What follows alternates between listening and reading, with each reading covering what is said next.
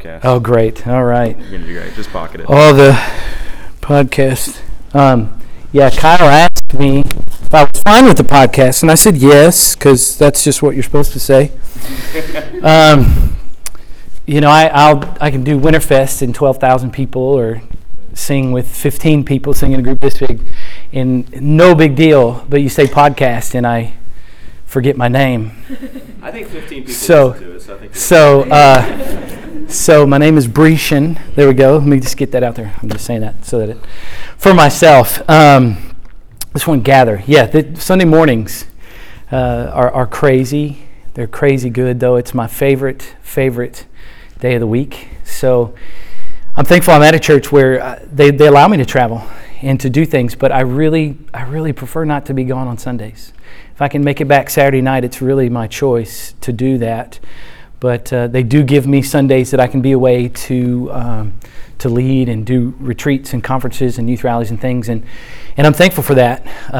Thankful for that for a lot of different reasons. I get paid for a lot of those things too, and that's neat.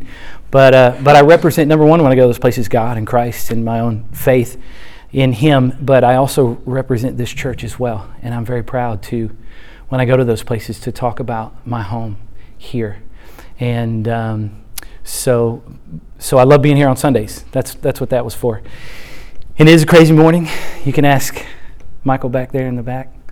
But I want to get started.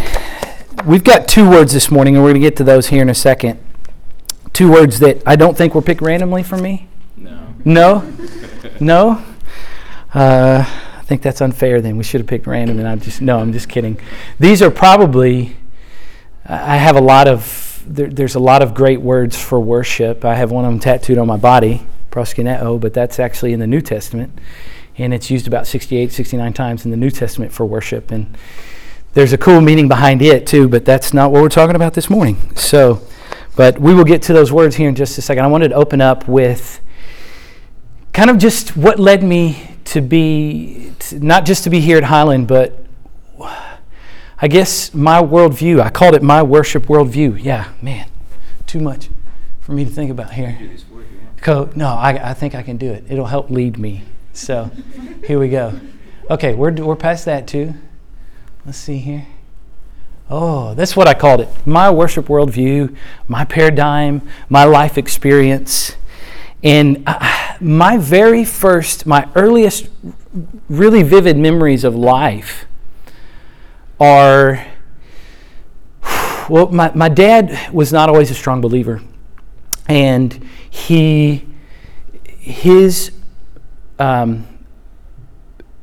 friend of his, whom you would all know his name if I said it, asked him if he would go to Bible college with him. And my dad probably was like, this is on, isn't it? Probably had some words that were not words that you would say to somebody asking you to go to Bible college. And but he told me he remembers that night. I was little. I was in diapers then, and my sister was 3 or 4, and he remembers sitting down and saying out loud, and I think he even said with his eyes open, he's like, God, Keith wants me to go to Bible college, and I'm not sure what that's about, but if for some reason that's in your will, okay, make that happen. Well, he was he was a draft and design engineer for a tool company, and not months later, he had quit that job and moved to Williamstown, West Virginia to go to Bible college.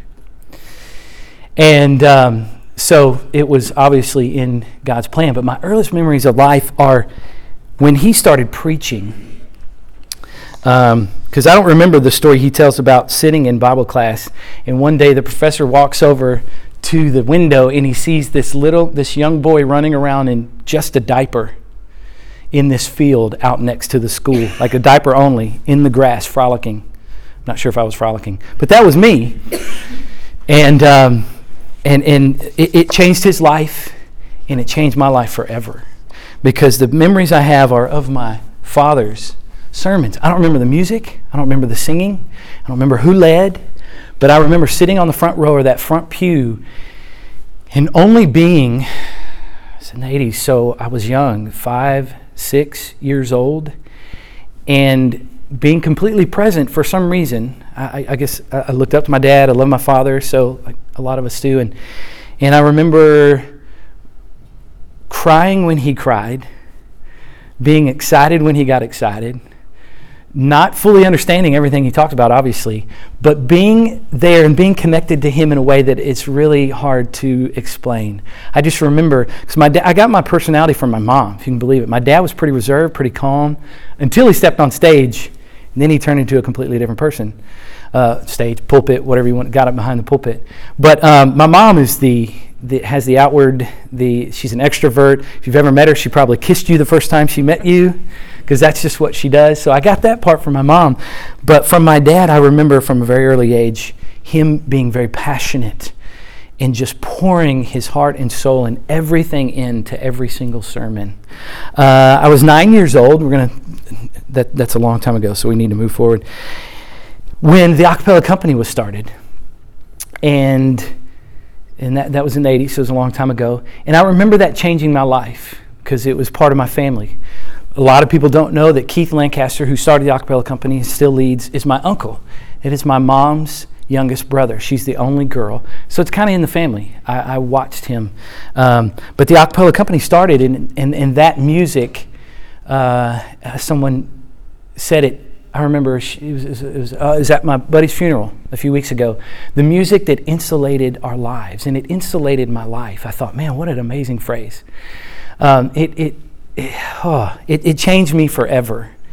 But it was my first taste of music and God in my very, very young faith at the time. I realized then that I loved music, and at that time there was very little music that I listened to. It's pretty funny. I listened to the a cappella company, old a cappella stuff, and even when it was just Keith and a guy named Rodney Britt, and it was just the two of them, and they sang, and I could sing you those songs backwards and forwards. So could probably Wooly John back there. But I remember that's when my love for music and my connection to that was made at such an early age, and it was never separated from my faith. That's what I just want to put out there. I listened to a cappella and I listened to Michael Jackson. Not here to debate, that, or we should still listen to that, whatever. But it's strange, and my parents would make me, and I will not do that here. There'll be no videos of it. They would make me dance because I could dance like him. And so people would come over, and my parents were like, they would turn on my favorite song, which would remain nameless, and I would dance like Michael. No, my favorite record of his was Bad. Okay. So my favorite song of his is not an easy one to dance to. It's Liberian Girl, but that's beside the point. No one's going to know that song. So, I could then. Yeah, I can't now. But, okay, so moving forward. Sorry, this is why I don't teach. It was all connected for me. I could never compartmentalize. I could never separate. My grandfather, moving forward here, was his name. It's got the greatest name ever, Durant LaRue Lancaster. But we call him Bitsy. I'm not sure why. That was even on his license plate, Bitsie, Bitsy. But he was very animated and had a huge personality. And I just remember falling in love with that guy. Obviously, the very first time I remember him. So I don't know what age that was, but he loved the Lord. He actually fronted all the money to start the a cappella company. These are things that most people don't know, and I'm just sharing these with y'all. But fronted all the money for Keith, his youngest son, to start this thing called the a cappella company that has changed so many people's lives and our brotherhood's life, our brethren's life. But I remember him, and what I remember most about him is anytime music started, no matter what it was, he moved, he danced. And even to the day where he could barely move, at Paris Chapel, where my dad preached there in Paris, Tennessee, we had a recliner for my grandfather, like a lazy boy that he could sit back. And he had a walker. But when we sang, he stood up with his walker, and he was, whatever he could physically do, he would do. And so those are the memories that I have. I mentioned Paris Chapel.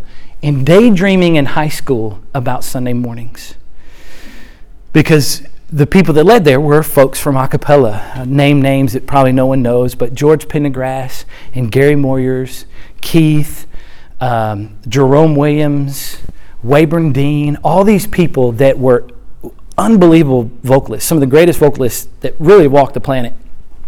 I got to sit and watch them lead worship, and so I absorbed that. And we're all products of our environment, and so that's what I would sit in high school with my little skinny Bibles about this big, because I had to carry that because I was scared to death. I'd been homeschooled up to high school. That's another story. But finally went to high school, and I carried that Bible in my pocket. And I remember the 1 minute of silence. I don't know if you're old enough that y'all did that, but we did that. And man, me praying, Lord, just get me through this day. But I would daydream about Sunday morning because of the worship, because of the passion. Because not only because my dad was going to preach and bring the word, and man, I just ate up every second of that, but because then I knew I loved music and I connected to that. And there was dynamic leaders. I mentioned those. And my reasoning very early on for when people saw me, because I've always moved when music came on, no matter what. I love all kinds of music. I discovered later in the 80s R&B music, and I loved New Edition, loved Ralph Tresvant, loved Freddie Jackson. Look, y'all don't have any idea who all these people are, but all of it was very emotional for me, and I couldn't really separate. I don't know. I guess I learned it from my family. I can't tell you, but I couldn't compartmentalize, and I couldn't say, well, this music rests over here and this music rests over here. Because I remember one time I was driving between here and Jackson years ago, and I had an Usher CD in my car, my little Honda. I had some Inkies on that thing. It was a cool little car, but I was listening to a song, and I was like, what am I listening to? And I remember ejecting it, rolling my right window down, and just throwing it, probably not the smartest thing to do, out the window. Because I processed all those things, and I just couldn't separate really anything from my faith. I couldn't compartmentalize it. But my reasoning very early on was Matthew 18:3, have the heart of a child. And what's the first thing that happens when you turn music on and there's a kid in the room? What's he do? She. You know, what? They move. And are they completely 100% innocent? Absolutely. It's just a reaction to what is happening, which is something beautiful that the Lord made music. And so I would always say, look, I did it as a kid. It's just in me. It's who I am. And it's going to be part of me forever. Then I remember just growing up, and oh my gosh, this is why I don't teach. This was supposed to take like 5 minutes. I remember when faith became my own, and what my father, whom I talk about a lot, man, what he instilled in me, I wish I could bottle it up and sell it, because it's priceless. And he wasn't the greatest singer. He sang and he led, and man, he would lead loud. And thankfully he could actually hold a tune, but he was not a great singer. So I'm not sure how me and my sisters, because I'm about the last in the four of us, of three sisters, and they are all amazing vocalists. One of them, my youngest, who's the shyest, has the greatest voice of all, and she just is so quiet and will barely sing. But I remember when my faith became my own, and everything kind of came together, and music was just a part of that. I had a hard time separating, because there was music that I loved that wasn't God honoring, and it really, really, really, I struggle with that every single day, and I still do. Because what we put in our ears, in our hearts, and in our minds, it affects us. It affects us. I don't care what you say, but if you're not parents yet, don't believe that lie, that they can listen to and watch whatever they want to watch, and it doesn't affect them, because it's a lie. It is not true. It affects us in ways. All right, so moving on, and this is going to be quicker. Here we go. We're going to watch the video. Think about these two words. Doing great. All right, we're live again, and I pressed the arrow too quickly. I was going to set up that video so nicely and everything. To take us to those words of worship for posture, because I remember, I think I was around 11 the first time I was asked to lead worship, and it was really my parents' idea, and actually they put me on an airplane and to go lead in another city.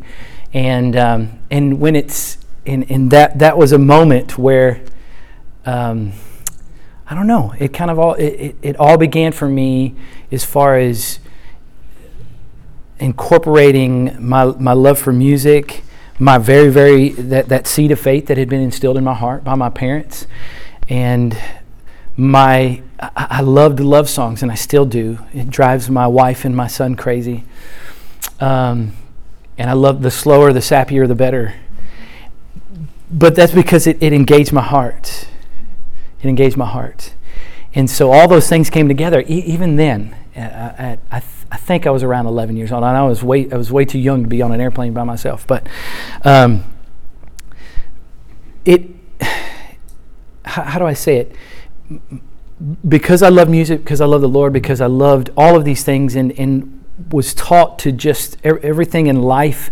It's like a recipe. You put it all together, and then it just kind of stews, and that's just that aroma, that scent, that hopefully that good flavor. It's all together, and you can't separate. You can't take the salt back out and the pepper back out. And so, for me, it was my first experience with my right hand and my heating my hairless leg, because that's on tape now, but because I've done that so long right here, and my muscle there is like, it's the biggest muscle I have. So and I did this for some reason. I used to do this all the time. Thankfully I stopped that, but I've always incorporated everything in my body too. So we're gonna recap this real quick and move forward. Hopefully, let's see here.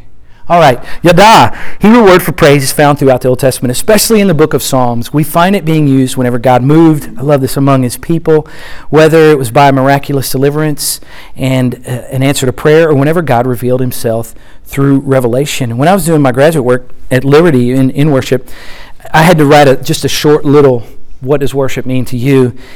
Anyone could have written this, but this is what came out. Worship is our response to the revelation of God's glory, goodness, and grace in our lives. But it's so simple, but that's exactly what it is. It is our acknowledgement of who God is. It's the reason we even are drawn to him, because we see who he is. He created the world. We find out who Jesus is, that he was God in the flesh, and he came. Why'd he come? Well, he came for me. Why'd he come for me? Well, he came because he loved me. Well, what did he do while he was here? Well, not only did he love the people, and he served the people, and he washed the people's feet, but what did he do? He died for the people. So it just keeps, there's so many levels that just draw me closer and closer to God. And so my worship, my outward, my actions, because I have hands that work, and legs that work, and a voice that works, and a body that works, it's my response. My hands, whatever it is, that's who I am. But I do read that in the Word right here, not only in the Old Testament too, but in the New. In the first instance in Scripture where Barak is translated as praise is in Judges 5:2. Barak is the physical act of kneeling in worship, and I love this. Barak is not the word for prayer; that's a different word. But kneeling, actual kneeling, was a sign. The action of worship was a sign of worship. The action of kneeling was a sign of worship. To bow down in honor to God in this way, it would be, did I go? There we go. Would be the equivalent of kneeling before a king or a ruler. The bending of the knee in itself is the act of humbling oneself before the one who is deemed worthy. I love that. There's moments in life that demand some sort of response. If I do that, what are you going to say? What is that? I'm about to propose. But there's thousands of moments in life that demand some sort of action or physical response, and worship is the first and really the most important. So how can this help us in worship? It's important for us to recognize that we are physical beings. I really don't think we have to, let me click. Am I there? Yeah, okay. I don't really feel like we'd have to talk about that very long. And the reason being, we are physical beings. We know that for other reasons besides worship. We're physical beings, because we care what we look like. and we care how we walk and how we look and all these things like that. And our outward actions impact our inward spirit. Does that make sense? Our actions, we know that because we hear a lot about, who we should be and how we should act and react in the Word, and how that exemplifies Christ. Man, there's so many ways that we could talk about that, and most of them lead back to, physical things, everything physical. When you say the word physical, it makes you think about sexual things. And it shouldn't, but that's what it does. That's what it does, because that's the world we live in. So we are physical people. Our physical and spiritual parts are connected in such a way that our actions change, our hearts and our emotions absolutely can affect our actions. Right? Our physical and spiritual parts are all connected in such a way that our actions change our hearts and our emotions can affect our actions. It's like him talking about do something different, raise your hands, do this, or actually just sing for the first time. Just do something, because understanding who God is, knowing who God is. Oh, I keep going. From everywhere we could spend a lot of time finding all the examples in the Word about how when people realized who the Lord was or He had done something in their life, it demanded a response. And the response 99% of the time was worship that came out in a lot of different ways. Worship has evolved from Genesis. Thankfully we no longer sacrifice animals.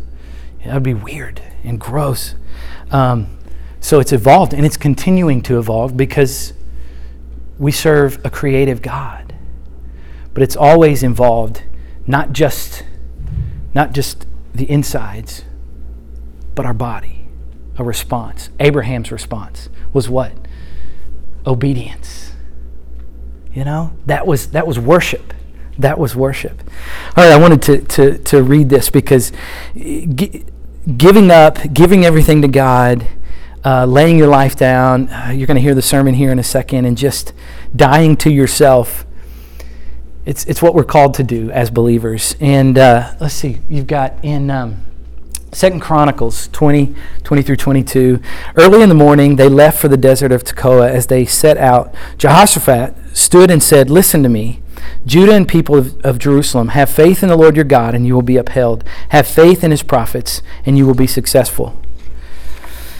After consulting the people, Jehoshaphat appointed men to sing to the Lord and to praise Him for the splendor of His holiness, as they went out at the head of the army, saying, "Give thanks to the Lord, for His love endures forever." As they began to sing and praise the Lord set ambushes against the men of Ammon and Moab and Mount Seir, who were invading Judah, and they were defeated.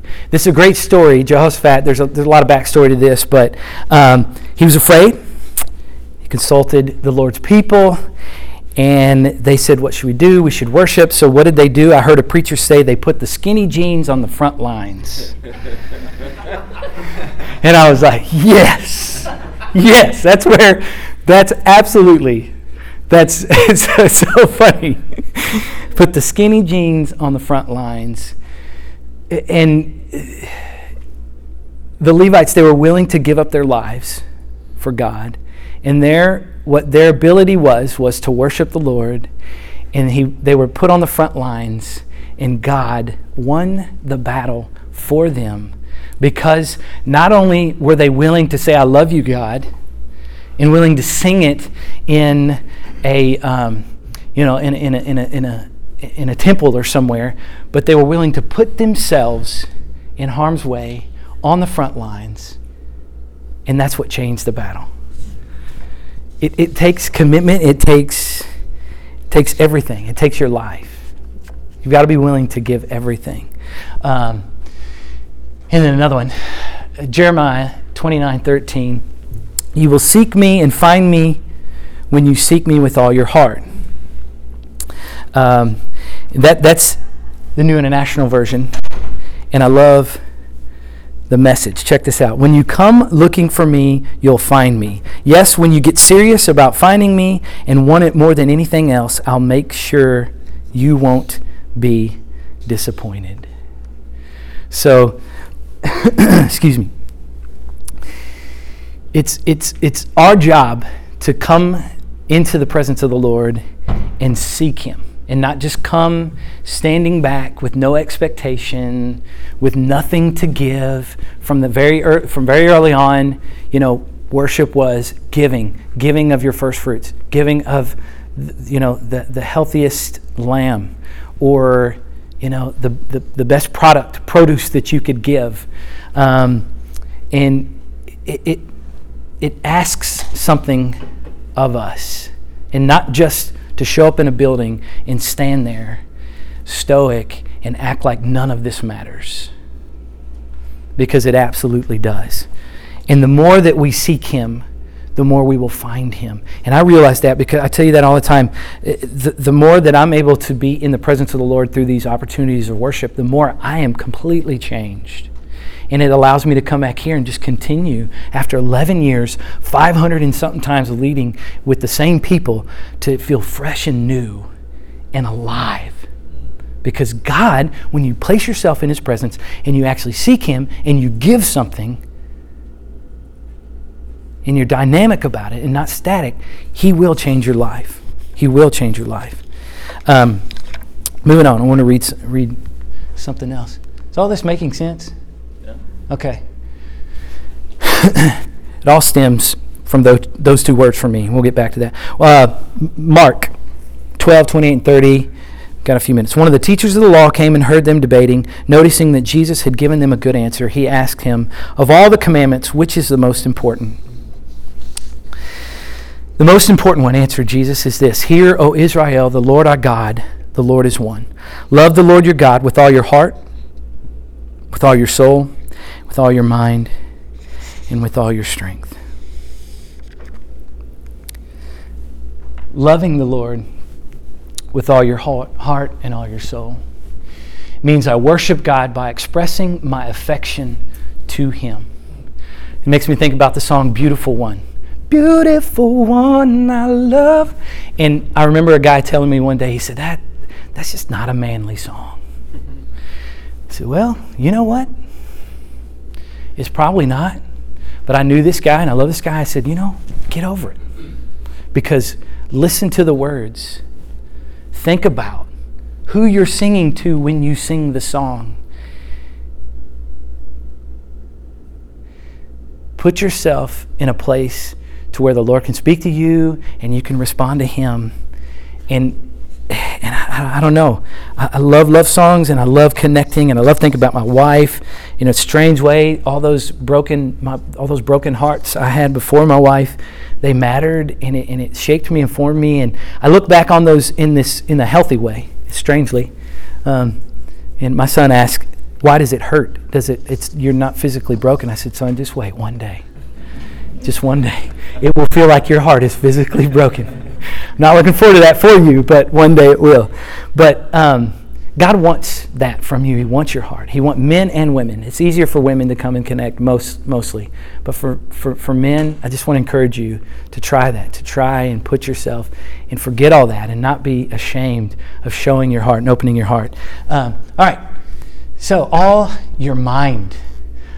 Means I worship God by focusing my attention on Him. Means being present. Means setting your phone down, which I know is hard for so many of us. And not just being present with your body, but being present with your heart and your mind and your soul. Everything. And, I say don't leave your cares and burdens outside. You bring them in. You place them at the feet of Jesus. That sounds so cheesy, but it's true. If you don't feel like being there, still show up. Show up. Say, God, I don't want to be here today. So you know what? Be like, make me. Do it. Do something. And I promise you, He will. But you have to first be willing to focus your attention on God. Okay? And then, with all your strength. means I worship God by using my abilities for God. And look, I'm sitting here in a room where I know most of you, and I'm really close to Kyle and Anna, and I'm so thankful for that. And I have told them so many times how grateful I am for the way that I see the Lord working in their lives, and not just in this place and how they pour out their lives into this place and into you and into this class, but into everything that they do. And they want their life to be completely consumed by Christ. And I know we wane, and I know we fall short, and we sin, and all those things. I get that. But what I witness when I see you, and I see you a lot. I don't just see you in this place. I stop by your office unannounced and unexpected and uninvited. And but not unwelcome. But not unwelcome. Thank you. And I see how they have not compartmentalized. They cannot separate their love for the Lord with their business, with the way they treat people, the way they love each other, the way they love their children, and the way they use their abilities. But it's not just out here. Number one, it should first be when we all come together and we're in the presence of the Lord, the manifest presence of the Lord, which is different than just being alone.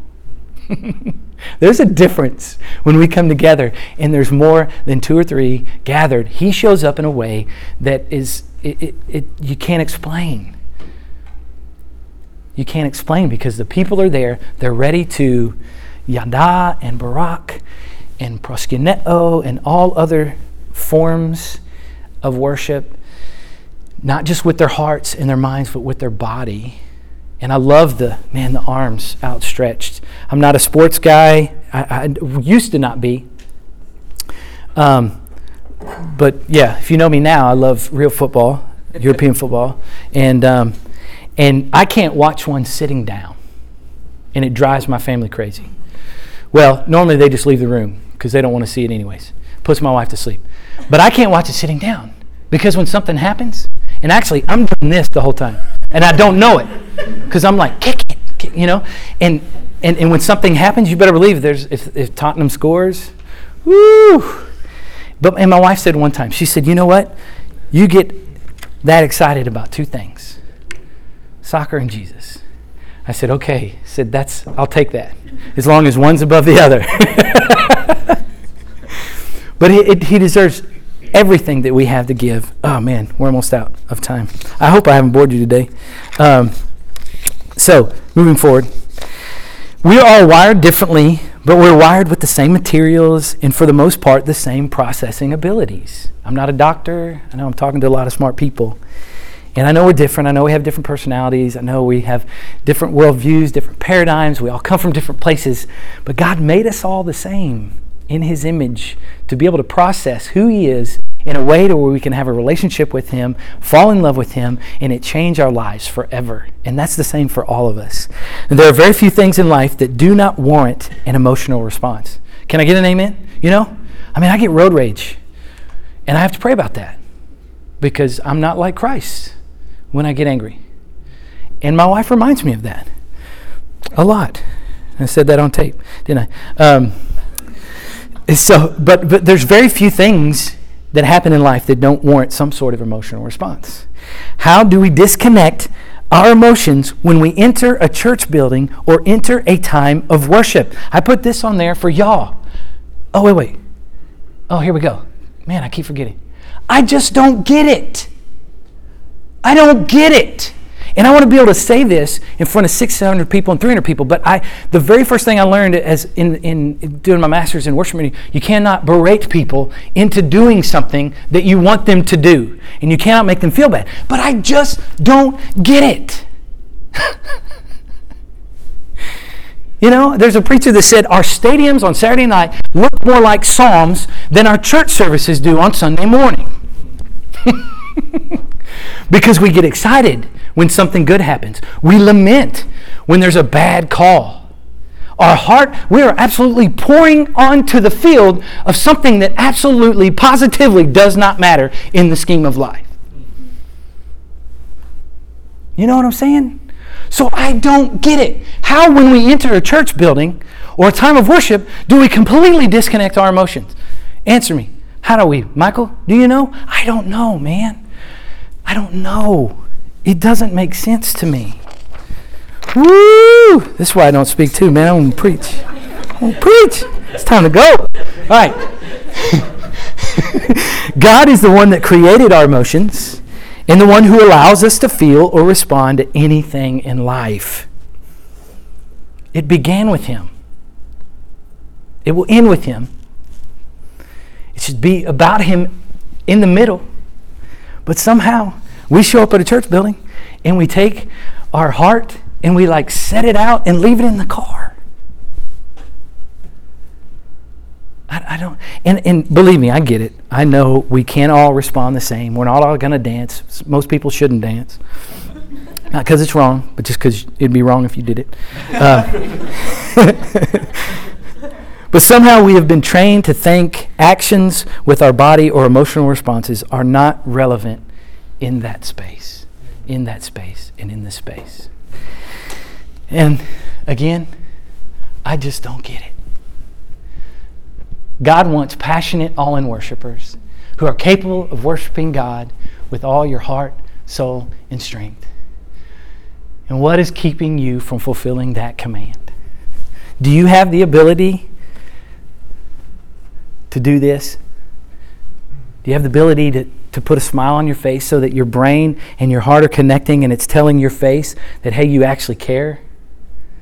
And you actually understand what's taking place? You actually understand what God has done for you? And that Christ came to this world for you and died for you? It demands some sort of emotional response. And to me, Barak and Yadah, that's nothing. I mean, if I could, actually when I get to worship at a lot of places, when I was doing my master's, I'm not trying to drop that a lot because that doesn't, I didn't think I'd go to college at all, so I'm thankful that I made it through. But I would be in a room with 120 people from all different countries, and when the music started, everyone, I mean, there was people running around the room. There were people, like, I go, wow, this is how everyone feels when they watch me. I was like, whoa, this is awesome. And because I was the only Church of Christ kid in that room of 120. And it changed my life because it encouraged me so much that, number one, I'm not crazy. And number two, we cannot compartmentalize. We have to connect them. And whatever that comes out, I believe is going to come out. But it has to be sincere. So, all right. I didn't really get to touch on those two words as much as I wanted to. But there's one more thing I want to show, and I know some of you got to get kids, but I just think about where you are. Think about when you worship, when you're in your office, when you're in the car, when you're focused on Christ, and what kind of emotional response that warrants from you. And if it just your heart, just your mind, your hands, your body, whatever it may be, your tears, your brokenness, because I see all of us in here, and we have some in this building that cannot physically dance. But where is your heart? Where is your heart? Because you have the strength to do that. Here's what I mean. I think we all have had the experience of being somewhere in our body where our heart is not.